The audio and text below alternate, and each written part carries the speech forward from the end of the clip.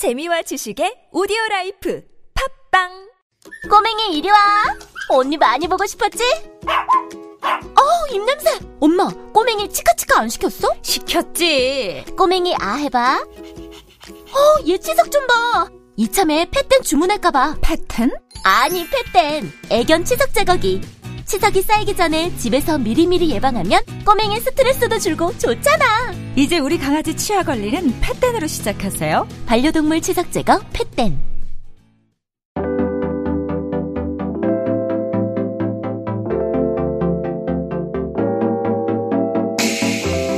클래식이 알고 싶고 클래식이 듣고 싶은 모든 분들을 위한 방송입니다. 클래식이 알고 싶다. 레알. 지금 시작할게요.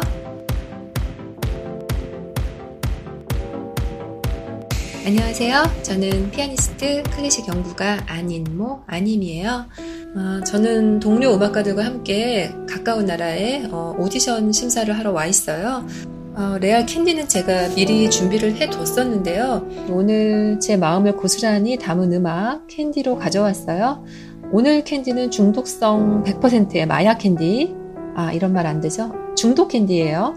왜냐고요? 자, 왜인지 들어볼까요?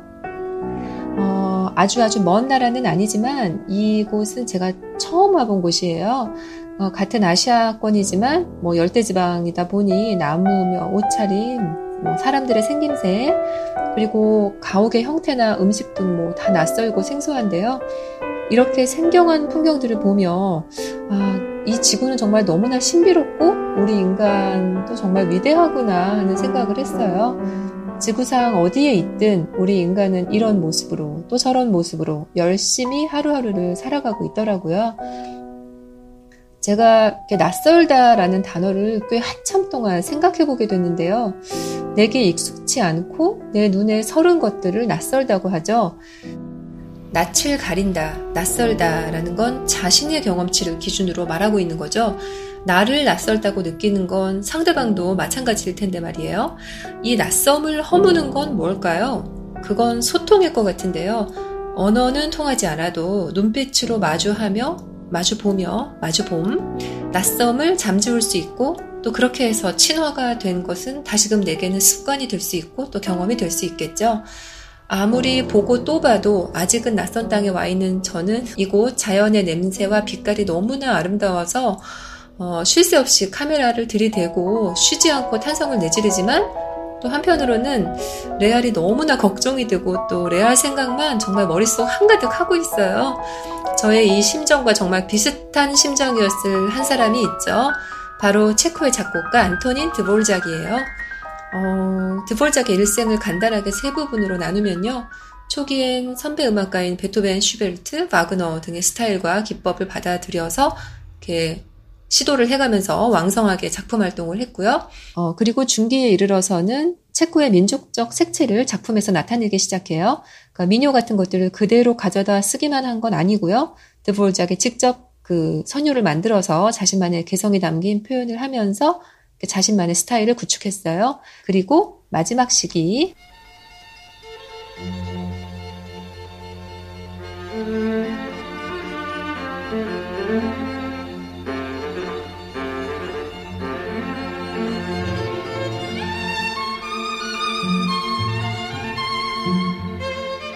이 마지막 시기에는 자넷 떨버 부인의 초대로 미국의 뉴욕 국립음악원의 교수를 지내면서 미국에 거주하고 있던 때죠. 이곳에서 드보르작은 미국의 인디언 음악과 흑인 연가에 깊이 빠져들었고 이를 통해 또 다른 음악 세계를 보여줬죠. 현악사중주 아메리칸과 신세계 교향곡, 첼로 협주곡과 같은 멋진 작품들이 바로 이때 동시다발적으로 나왔는데요. 현악사중주 아메리칸의 4개의 악장 중 지금 듣고 계신 1악장은 지난번 캔디에서 소개해드렸고요. 오늘은 2악장 렌토를 들어볼 거예요. 이 2악장이 중독 캔디인 건 바로 멜로디 주선율 때문인데요.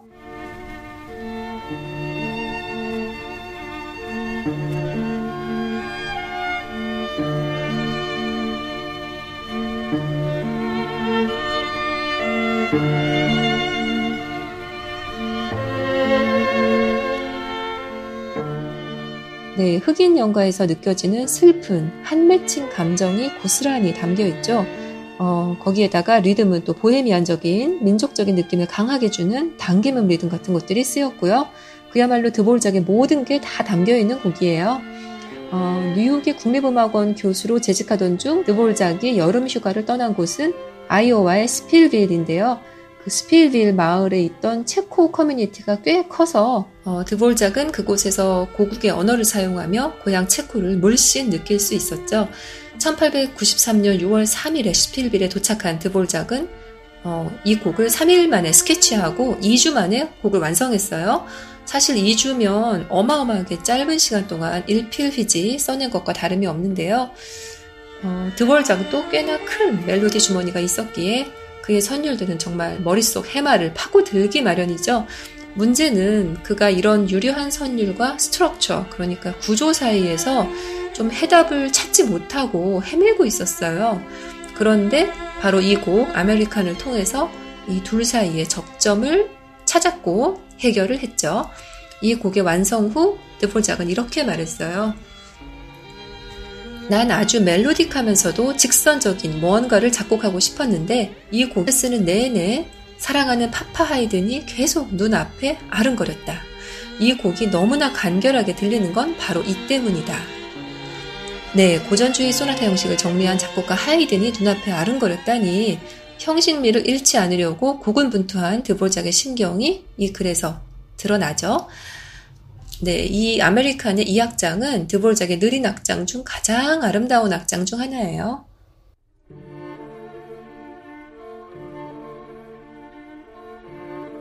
제1바이올린이 구슬픈 선율을 몰토 에스프레시보로 강렬하게 표현하며 노래해요. 외로움, 향수병을 반영하는 이 선율은 이 곡이 끝날 때까지 기교나 과장 없이 계속해서 나옵니다. 1악장에서 보여줬던 바로 그 펜타토닉 오음 음계가 그대로 쓰였죠. 단조에서요. 좀 더 호소하듯이 저만 이렇게 가슴이 아픈가요? 눈물이 툭 떨어질 듯한 심경이 너무나 잘 전해지네요.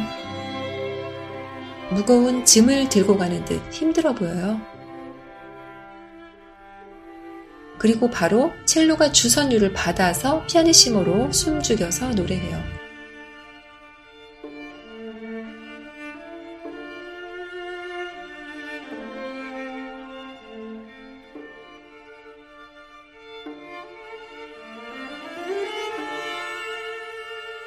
크레센도로 커져서 포르테로 그리고 피아노로 이어져요.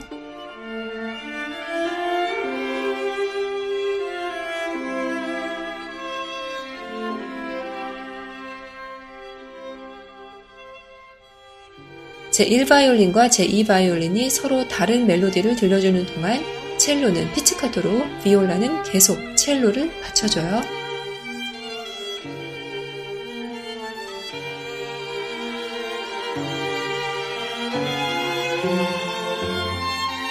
그리고 잠시 빛이 보이는가 싶더니 다시 그 구슬픈 기억들.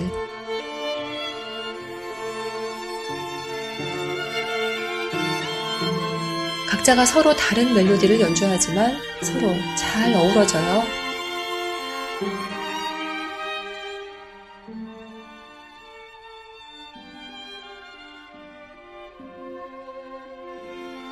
주제에서 들려줬던 선율의 파편이 들려오네요.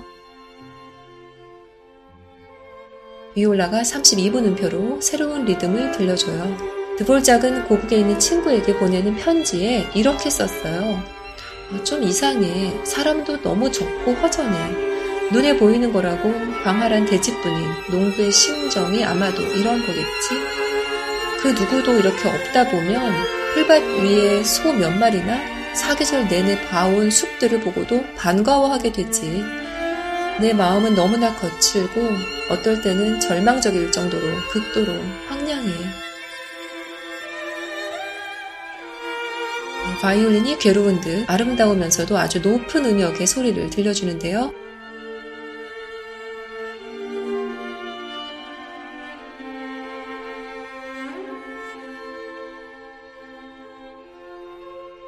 마무리하는 듯 하다가 제1바이올린과 제2바이올린이 아까처럼 서로 다른 멜로디를 연주해요.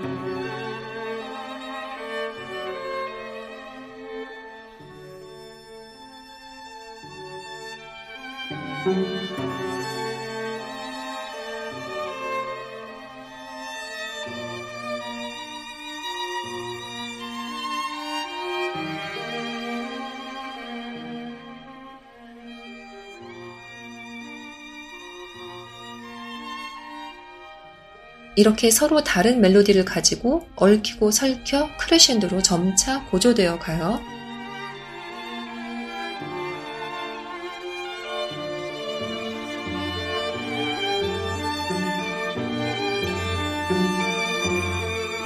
조금만 더 어디론가 향하고 있어요. 중간 부분은 주제를 더욱 발전시키고 확장하면서 더욱더 열정적이면서도 간절하게 표현을 해요.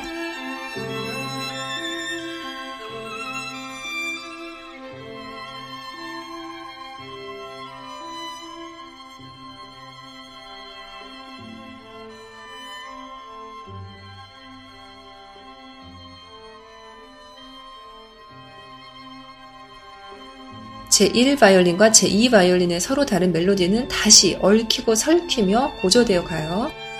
단조의 멜로디지만 장조처럼 살짝 변형도 되고요.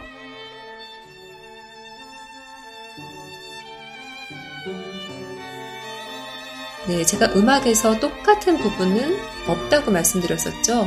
같은 멜로디라도 똑같이 반복하지 않고 한 번은 크게 또 한 번은 작게 연주돼요.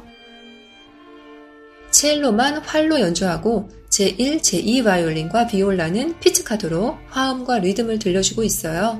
흑인 연가를 들으면 노예로 고통받으며 살았던 그들의 애환과 슬픔이 느껴지죠. 우리 민족에도 이와 비슷한 정서, 한이 있고요. 어떻게든 해소를 하지 못하고 답답하게 쌓이는 감정이 한인 것 같아요. 첼로가 들려주는 선율에서 우리 민족의 한이 느껴지는 것 같지 않나요?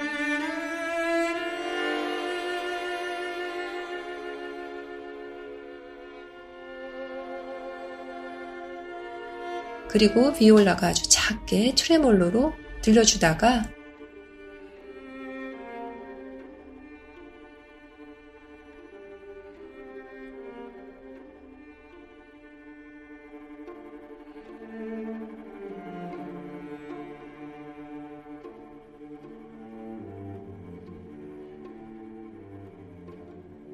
이 트레몰로는 아주 불안정한 음정으로 이어지다가 끝납니다.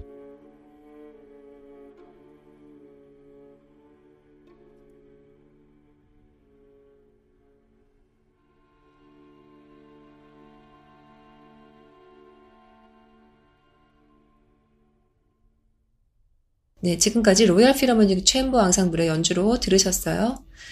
네, 드보르작은 이 곡을 완성 후 스필빌에 있었던 작은 콘서트에서 직접 퍼스트 바이올린을 연주했어요. 첼리스트는 제2바이올린의 아들이었고요. 이렇게 연주자 4명이 모두 스필빌에 거주하는 체코인들이었던 거죠. 그리고 1893년에 초연 연주 후에 한 비평가가 뉴욕 헤럴드지에 쓴 글이에요. 전지전능한 베토벤의 활주나 열망은 없지만 모차르트의 음악에서 느껴지는 소울이 영원한 햇살처럼 느껴졌다. 네, 저는 이 비평가의 이 글이 너무나 적절하다는 생각이 드는데요. 어디에 있든 내가 지녔던 내음과 감촉에 대한 그리움은 내 안에 늘 내재돼 있죠. 이것들을 늘 지니면서는 꺼내볼 마음이 들지 않지만 가끔은 꺼내서 들여다보며 소중히 해보면 좋겠어요. 드보르작의 체코인으로서 낯선 미국에서 느꼈던 향수와 외로움은 어쩌면 흑인 노예들이 미국에 와서 겪었던 그 고통스러운 삶에 그것과 맞닿아 있었고 또 이렇게 그들을 위로하던 음악, 흑인 연가를 들은 드보르작은 자신을 포함한 이 모두를 위로하는 마음을 담아 자신만의 음악으로 이렇게 멋지게 남겼네요. 오늘의 캔디, 드보르작의 현악사중주 아메리칸의 2악장 렌토를 먼저 에머슨 스트링 퀄텟의 연주로 들으시고요. 아마데우스 퀄텟의 연주로 들으시고요. 로열 필하모닉 챔버 앙상블의 연주로도 들어보세요. 그리고 프라하 블라크 퀄텟의 연주로 들으신 후에 야나치엑 스트링 퀄텟의 연주로도 들어보세요. 저는 곧 갈게요. 고맙습니다. 에머슨 스트링 퀄텟이에요.